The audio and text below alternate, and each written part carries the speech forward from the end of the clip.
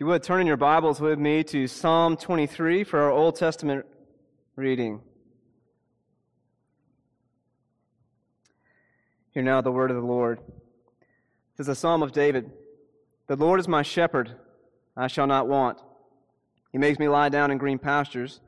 He leads me beside still waters. He restores my soul. He leads me in paths of righteousness for His name's sake. Even though I walk through the valley of the shadow of death, I will fear no evil, for You are with me. Your rod and Your staff, they comfort me. You prepare a table before me in the presence of my enemies. You anoint my head with oil. My cup overflows. Surely goodness and mercy shall follow me all the days of my life, and I shall dwell in the house of the Lord forever. And turn to Romans chapter 8. We're going to pick up in verse 18, and I'm going to read through verse 25 for this part of our service. Romans chapter 8, this is the Apostle Paul. For I consider that the sufferings of this present time are not worth comparing with the glory that is to be revealed to us. For the creation waits with eager longing for the revealing of the sons of God. For the creation was subjected to futility, not willingly, but because of Him who subjected it, in hope that the creation itself will be set free from its bondage to decay and obtain the freedom of the glory of the children of God. For we know that the whole creation has been groaning together in the pains of childbirth until now, and not only the creation, but we ourselves, who have the first fruits of the Spirit, groan inwardly as we wait eagerly for adoption as sons, the redemption of our bodies.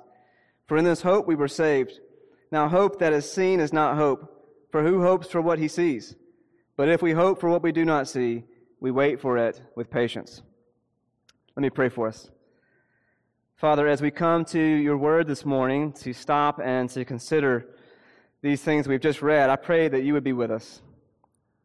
Lord, I pray that You would show us who You are in Your word, but also, Lord, that it wouldn't just become clear to us, but it would become real. And Lord, that You would feed us and encourage us through this passage this morning. Lord, we ask this in Christ's name. Amen.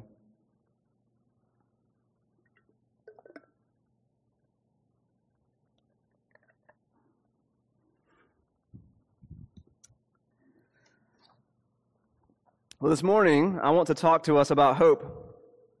Hope is one of the chief characteristics of God's people. It's one of the legs of the Pauline triad, faith, hope, and love, that we know so well. Christians love these words, and no matter where you go, at least in this country, you will find faith, hope, and love either decorating people's homes or tattooed on their arms, but you will find these words, faith, hope, and love. They are our chief characteristics. So this morning, I want to talk about hope. And you would imagine that a sermon on hope would be a lot of fun to write, but it's not. And the reason for that is that you can't talk about hope, at least not biblical hope, without talking about pain and suffering and sin and sadness. Because hope is always looking forward to something that you don't have yet. And yet hope is vital for our lives.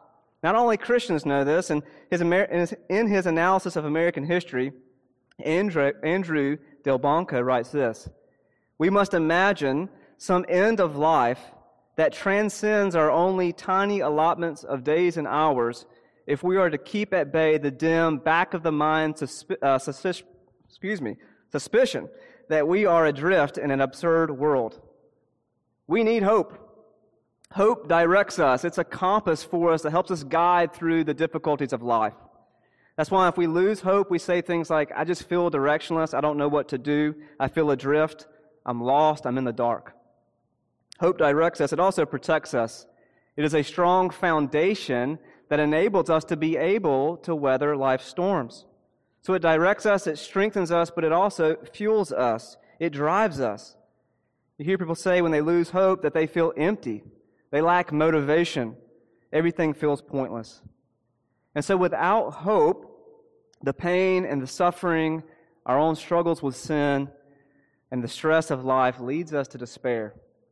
And so the question that we have this morning we want to ask is, what gives Christians hope? If we are to be a people of hope, and this is one of our chief characteristics of who we are, what gives us hope? What do we have that directs us and strengthens us and fuels us in our life? Well, there's two things that we're going to see from this passage. The first is God's promise. What gives us hope? God's promise. The second thing is God's presence. Now, before we unpack this, I want to give a quick caveat and then pray for us. And the caveat I'm going to call the broken ankle caveat. We all know the general advice that you hear on the news or you hear from maybe your doctor that it's a good idea to exercise for 30 minutes a day, right? That's kind of general information. It's good for your joints. It's good for your heart. It's good for everything. Unless you have a broken ankle. Right? If you got a broken ankle and you go to the gym and do 30 minutes of jumping jacks or deadlifts, you're going to do some damage to that ankle, right? You need to go to the doctor to get it healed first, then go to the gym. And I'm aware that when it comes to hope, there's some people in this room right now that you feel like you have a broken ankle. You feel like you are in the depth of despair. Maybe you've had suicidal thoughts or ideation, or maybe you're experiencing some sort of abuse or trauma, or you are reliving some sort of abuse or trauma that you've experienced in your life, and you feel hopeless and you feel adrift, and to begin even talking about hope feels hopeless. And so if you're in this camp, I want to say two things. One is that you're not alone. This is a church, and we want to be here for you. We want to know what's going on in your lives, and we don't want you to hide that. So without any sort of shame or embarrassment, talk to somebody in this congregation that you trust. If you don't know anybody, if you're new, come talk to me. We would love to be with you in what you're going through. And the second thing I want to say is that the sermon is still for you. No, it's not 2 easy steps out of depression or through this dark night of the soul, but I want you to know that you're not hopeless and that God wants you to know that He has hope for you. Because we all need to learn, where do we hook our hope? What is the thing that directs us and strengthens us and fuels us in life? So let me pray, and then we will jump in. Lord, we ask one last time that you would guide us in your word. Lord, you are so good to us. You want us to know. You want us to be a people of hope.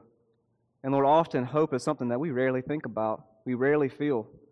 Often the hardships of life, the stress of life, the anxiety, the pain, the fears of life, these are the things that we often dwell on. And we would say we're not a hopeful people. We are scared people and anxious people. And so I pray this morning, God, through Romans 8 and through Psalm 23, that you would begin to give us hope. We ask this in Christ's name. Amen. All right, so what gives Christians hope? The first thing we said was God's promise. All right, this picture of what's coming, this picture of what life will be. Hope, by definition, is concerned with the future, right? Nobody hopes for something they already have. Paul just said this. Nobody here in Corvallis is wringing your hands and hoping that we will get a Chipotle, right? Because we already have a Chipotle. We can go and get tacos on Monroe Avenue whenever we want. But in my opinion, I'm new here to Corvallis, and I feel like we can only hope that one day we will get a Chick-fil-A within driving distance. Right, that's my hope. Hope is always concerned with a better view of the future. And so what do you hope for? Right? If you were to order up a tall glass of hope, what would you expect me to pour you? Man, a lot of us, we have different things, right? Some of you may be thinking, I'd love to be out of debt. Or maybe you just order up a vacation right now. Perhaps it's the ability to sleep through the night. Maybe it's victory over some sin that it just feels like it's there, and you think you get victory over it, and then there it comes back again. Or maybe you would ask for a friend. You feel lonely. Or maybe a wife or a husband or a better relationship with your spouse. It could be happiness for your children, to know that your children are going to be okay tomorrow or 10 years from now. It could be healing for your mother's cancer, a job you don't hate. There's a lot of different things that we might order up to give us hope. By default, we always look for hope in this world. We think that it's right around the corner. If we just had this thing or that thing, everything would be good. And God's Word replies to us, you can't find what you're looking for here. The world, as it presently is, cannot give us the real, lasting, strengthening, directing hope that we need. Now, why not? Well, you know this. It's because the world is broken. The world is not the way that it's supposed to be. And we saw this in Romans 8. I want to read for us again verses 20 and 21. Paul writes, "For the creation was subjected to futility, not willingly, but because of him who subjected it, in the hope that the creation itself will be set free from its bondage to corruption and obtain the freedom of the glory of the children of God." Now, that's a dense sentence. I only want to pull out two things from it. I just want us to see, how does it describe our present world? It describes it two ways. The first is that it is subjected to futility. Right? That means that nothing really lasts. Life is kind of like a sandcastle. Right? We build it up and we think things are going to go right, and then the tide of life comes in and it knocks our sandcastle down. We have to go build it again, right? Nothing seems to last. Nothing seems to deliver what we want it to deliver. It's futile. No marriage is without conflict, as good as it is. Regardless of what we eat or how many hours we log on the treadmill, our bodies will one day fail us. And this is the worst part, is that we can work hard and we can do everything right, and we will still experience suffering. We will still experience pain and sorrow. The world is subjected to futility. Things are not as progressive as we want them to be, and that is frustrating. The second way that Paul describes our world is not just that it is subjected to futility, but it's also in bondage to decay. I mean, just picture a tree that is trying to grow up and have life and strength, and yet a weed, some sort of vine, grows over it and begins to pull it back down. All things are enslaved to this process of death. And we know these things wear out, right? Our clothes wears out, our clothes, our cars, maybe our houses, our roofs, but also our bodies wear out. All things do. Even our best relationships are cut short. People move away. People pass away. And this is not the way that it was supposed to be. The curse that God promised Adam and Eve back in the garden as a consequence for our rebellion has come true. You will surely die dying. And we feel it, don't we? That suffering and death and pain and sorrow, they are all intruders, and they are mixed in with the beauty of God's good creation. And so we have good things in our life, but we also have these bad things. And it's subjected to futility, and it's in bondage to decay. Which means that if you hook your hope in a world that is subjected to futility or in bondage to decay, we are inviting despair and anxiety into our lives. So if we can't find this ultimate hope that we need to direct us and to strengthen us and to fuel us here in this world, where do we go? Can we find a type of hope that can face anything? Well, 8:18 gives us the key to unlock this mystery. Paul writes this, "For I consider that the sufferings of this present time," right? The world's full of suffering. "The sufferings of this present time are not worth comparing to the glory that is to be revealed to us." You see, the Christian hope is God's promise of this future glorious reality. It's something that is coming. It's on the way. Now, we get some good stuff now. We have the first fruits, as Paul calls it, but what we're waiting for is the harvest. We're waiting for the harvest. Now, let me show you what this looks like. Verse 23, "Not only the creation, but we ourselves," he's talking about Christians, "those who have just the first fruits of the Spirit," the very beginning, "we groan inwardly as we wait eagerly for adoption as sons, the redemption of our bodies," this future reality. "For in this hope we were saved. Now hope that is seen is not hope, for who hopes for what he sees? But if we hope for what we do not see, we wait for it with patience." Here's where God wants us to ultimately hook our hope. He wants us to hook our hope in the end of futility, in the end of bondage to decay.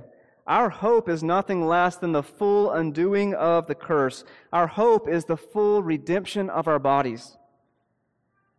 Our hope is that our world and our hearts and our relationships and our bodies are all made right, that everything is restored, a world where there is no suffering and pain and sorrow and sin, a world where everything is made right. It is this full picture of salvation. And this is ultimately what Christ is about. This is the salvation that we are waiting for. So our grand salvation, our hope, is nothing less than what we see in Jesus and His resurrection. I want to show you a quote. It's in your bulletins. This is from Mike Williams' book, Far as the Curse is Found. He writes this: Jesus is the beginning of the end of the ages. In Jesus, we get a good idea of what God is up to. We see it best in Jesus' bodily resurrection from the dead. God's unstoppable goal is nothing less than the restoration of His good creation, the eradication not of it, but of the sin that has damaged it. Even the triumph of the body over death itself. We cannot write the story of the future intervening years, meaning we don't know what's going to happen to us tomorrow, we don't know what's going to happen to us next week, or 5 years, or 10 years from now. But, he says, we don't have to. We have a view of the end that we need to give us hope for each day, Jesus risen from the dead. That is what our hope is. Our hope is the promise that as Jesus goes, so will we. That we too will experience resurrection, that our world will experience resurrection, that He will make all things life right and good and full of life. And so what we see is that without Jesus, we have no lasting hope. We might find things that can give us hope for today or next week, but ultimately in a world that is subjected to futility, those things will go away. But what we have is Jesus, a living hope, that the best is yet to come, and that the harvest is on the way. That as good as today is, it is just the first fruits of what is coming. Now you may be thinking, I don't know how this actually gives me hope for today. I want to show you in 1 Peter. 1 Peter chapter 1, he is writing to people who, because of their connection to Jesus, because of their faith in Jesus, they are now refugees. They have lost their home. And here's what he says to them to give them hope. This is chapter 1, verses 3 through 5. He writes to these people, and he says, "Blessed be the God and Father of our Lord Jesus Christ. According to His great mercy, He has caused us to be born again to a living hope." How? Through the resurrection of Jesus Christ from the dead. And listen to this future-oriented language. To an inheritance that is imperishable, undefiled, and unfading, kept in heaven for you, who by God's power are being guarded through faith for a salvation ready to be revealed in the last time. This is our hope, the full restoration of all things that Jesus has promised and that we see in Jesus' resurrection. Now, how does this future hope keep us from despair today? If you're here this morning and you are a Christian, there's a new identity I want you to think about in regards to your life, how you think about who you are and how you think about what life will offer you. And it's an identity that Christians have embraced for thousands of years, and it's this: you are a pilgrim. A pilgrim is somebody who is traveling through, who's not in their home right now, but they are heading that way to their home. And you're a pilgrim. So what does this look like? How does this help you to face the despair and the struggle and the stress of today, even the sins of today, and not lose hope? Well, I want us to think about the songs that Christians sing. You can see language of this hope in the midst of despair throughout every century in the church and also throughout every culture. As Christians have sang themselves forward, sang themselves through suffering, sang themselves through despair because of the hope of what's coming, the hope of judgment, the hope of forgiveness, and the hope of restoration. I want to read a quote from a guy named Howard Thurman. Howard Thurman is an African-American scholar, and he is looking at how our African-American brothers and sisters in Christ sang themselves forward. And here's what he writes about them. He says that the Christian hope of judgment, justice, and resurrection, I quote, taught a people how to ride high in life, to look squarely in the face of those facts that argue most dramatically against all hope, and to use those facts as raw material out of which they fashioned a hope that their environment, with all of its cruelty, could not crush. And this enabled them to reject annihilation and to affirm a terrible right to live." End quote. Right? We see a people who suffered and yet had hope. And we today, we need to learn from these fathers and mothers in the faith how to sing ourselves forward because of the promise of God. Because we too are pilgrims. Christians from every age and every culture are pilgrims. This world is not our home, and so we groan and we long and we wait patiently for the promise of God to be fulfilled. You can hear this language in a more contemporary song with Sandra McCracken's fantastic song, "God's Highway." She writes, "I see the shore from troubled seas." And a good metaphor for life. Shore, calm, everything you want, but life feels like troubled seas. She writes, "This tiny ship that carries me, it is not yet, but it will be. So heaven come, it's you we need. Fear not, keep on, watch and pray, walk in the light of God's highway." So this is our hope. Our hope is not something today. Our hope is this in reality, this resurrection, this full picture of salvation. Now, thankfully, God doesn't just give us His promise. He also gives us His presence. He doesn't make us journey alone.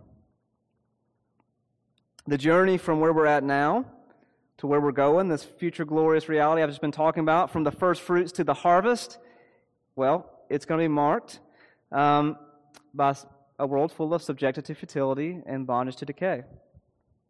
Which means there's going to be a lot of good things that happen in your life, and there's going to be a lot of bad things that happen. Things are going to happen to us that we have no control over, and things that we would not have chosen for ourselves, and yet we can still have hope. Paul lists some of these in verse 35. Tribulation, pain, distress, persecution, famine, nakedness, danger, sword. All right, we might can update those for ourselves. We could flesh the list out and say pandemic, maybe job loss, a cancer diagnosis, an accident, a miscarriage, loneliness, violence and oppression, breakups and divorces, depression and anxiety. I'm not saying that the sky is falling, but it's clear that the road from where we're at to the road to where we're going, it is marked with signs of danger, heartache, and headache ahead, because we live in a world subjected to futility and bondage to decay. So how do we walk in hope through all the junk that life will throw our way, with this hope of like, okay, well, one day it's going to be better when Jesus comes back? Well, the beauty is that God doesn't just give us His promise, He gives us His presence. The Father, the Son, and the Holy Spirit get on the road with us as we journey. And there is peace and there is power in the presence of another. I mean, this is Old Testament. Right? This is why we all love Psalm 23. The money verse is the one that says, "Even though I walk through the valley of the shadow of death, I will fear no evil." Why? Because you're with me. God is with us. So how does the Father and the Son and the Holy Spirit, how are they with us? We're going to run through the last part of Romans chapter 8. I know you may be getting tired, but think through this, because I want you, as you're dealing with the suffering and the pain, the sorrow and the sins of life, to know how the Father and the Son and the Holy Spirit are with you and what they think about what's going on in your life. Let's start with the Spirit. This is verse 26 and 27. Paul writes, "Likewise, the Spirit helps us in our weakness. For we do not know what to pray for as we ought, but the Spirit Himself intercedes with groanings too deep for words. And He who searches hearts knows what is the mind of the Spirit, because the Spirit intercedes for the saints according to the will of God." Did you know that the Holy Spirit prays for you? Not when you're strong, not when everything's going well, but it says when you're weak. When you're down, when you're feeling like the weight of this world is pushing you down and you are weak, you are struggling with hope, you're struggling with sin, it says that the Holy Spirit intercedes for you. He prays for you with groans too deep for words. The Holy Spirit is on the road with you. He knows what's going on in your life. He gets it, and He groans, and He prays for you. Well, what about the Father? Well, He is with us too. This is verse 28 and 29. And we know that for those who love God, all things work together for good, for those who are called according to His purpose. For those whom He foreknew, He also predestined to be conformed to the image of His Son, in order that He might be the firstborn among many brothers. On this road, it says that God is working all things together for good. And we have to remember here that good means conform to the image of His Son. Good means prepared for the new heavens and the new earth. God somehow, outside of how we know, it's mysterious to us, He takes the things that we experience in life and He uses them for our good, for our holiness. And we want to object to this, that there's no way that this isn't right, that God couldn't use pain and suffering for our good. We need to remember the Friday before Easter Sunday. We've been talking about the resurrection, but we can't talk about the resurrection without talking about Good Friday. Now, what happened on Good Friday? What do we remember? Well, we remember the worst suffering that the world has ever known, where the Son of God bore the wrath of God for our sins in our place. Now, why in the world would we call that good? Well, we call it good because it is the thing that turned the world around. It is the event that happened that leads us to this new and glorious end.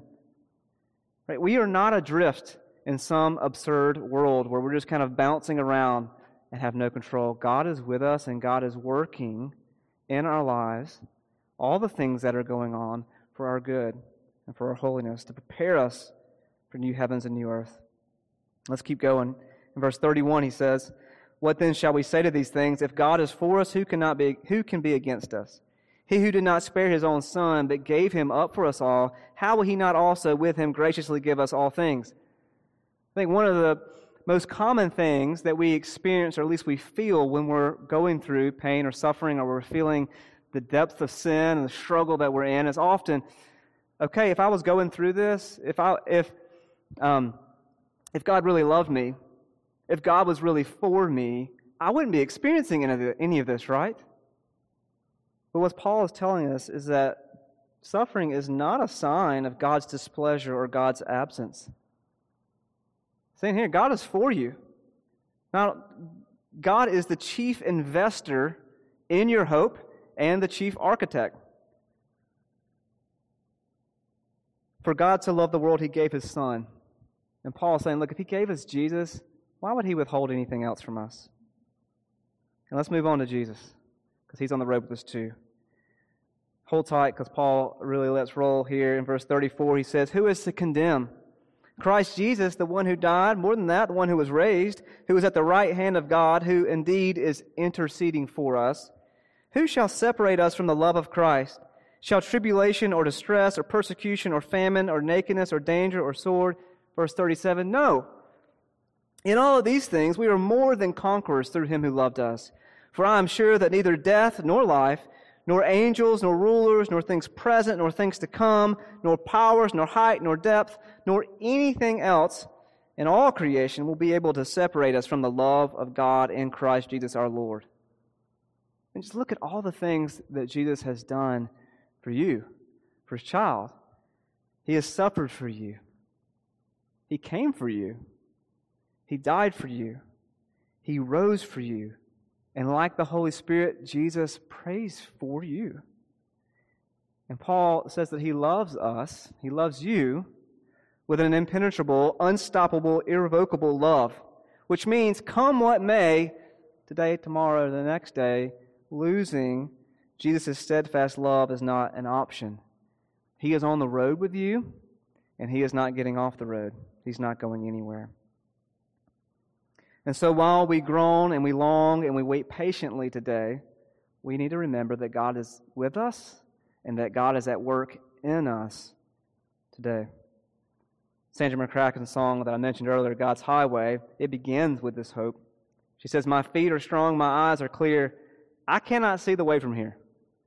Now she looks at her life and she's like, I have no idea what is coming or how this is for my good or what comes next. But on we go. He knows the way, and in His arms He keeps me safe. Fear not, keep on, watch and pray, walk in the light of God's highway. Friends, this is our hope. God's promises, and God's presence. And He calls us to hook our hope here and nowhere else. If you're here this morning and you're not a Christian, you're not yet a believer, then consider this hope that Jesus offers in His gospel. It's not a hope that everything will be all right and that everything is going to go your way and it's going to be easy. But it is a hope that He is going to work all things to your good. It is a hope that He is going to be with you on the road right now. And seeing that, seeing His rich mercy, seeing His rich grace, I pray that it would draw you in to know more about this God who loves and who gives. And if you're here and you are a follower of Jesus, then remember your identity as a pilgrim, as somebody who is passing through, as somebody who is longing for a world that is to come. Enjoy the first fruits now. Enjoy all that Christ has given you, but look forward and wait in eager excitement for the harvest that is coming. Because this is a hope that can face anything, a hope that will direct you, a hope that will strengthen you, and that will fuel you through life. Let me pray. Lord, we come to you this morning thinking about hope. And Lord, often, Lord, we want to lose hope because we look at all the struggle. We look at all the pain. We look at all of the challenges. And we think, how in the world? How can we get what we want? How can we find righteousness? How can we find health? How can we find wholeness in this world? And you have called us to say, no, it's not here. It will one day be.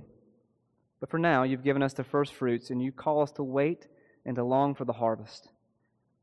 And so, Lord, we pray that you would help us to get our eyes, to train ourselves to do just that. But also, Lord, in the meantime, would you help us to know that you're with us, that you are at work, that you haven't left us or abandoned us, but you are with us today. And when we are weak, the Spirit prays for us. And God the Father, you are all in. You have given us your Son, so why would you withhold anything from us? And Jesus, you have promised never to leave us or forsake us, and that nothing could separate us from your love. So, Lord, help us this morning to have hope. In Christ's name we pray. Amen.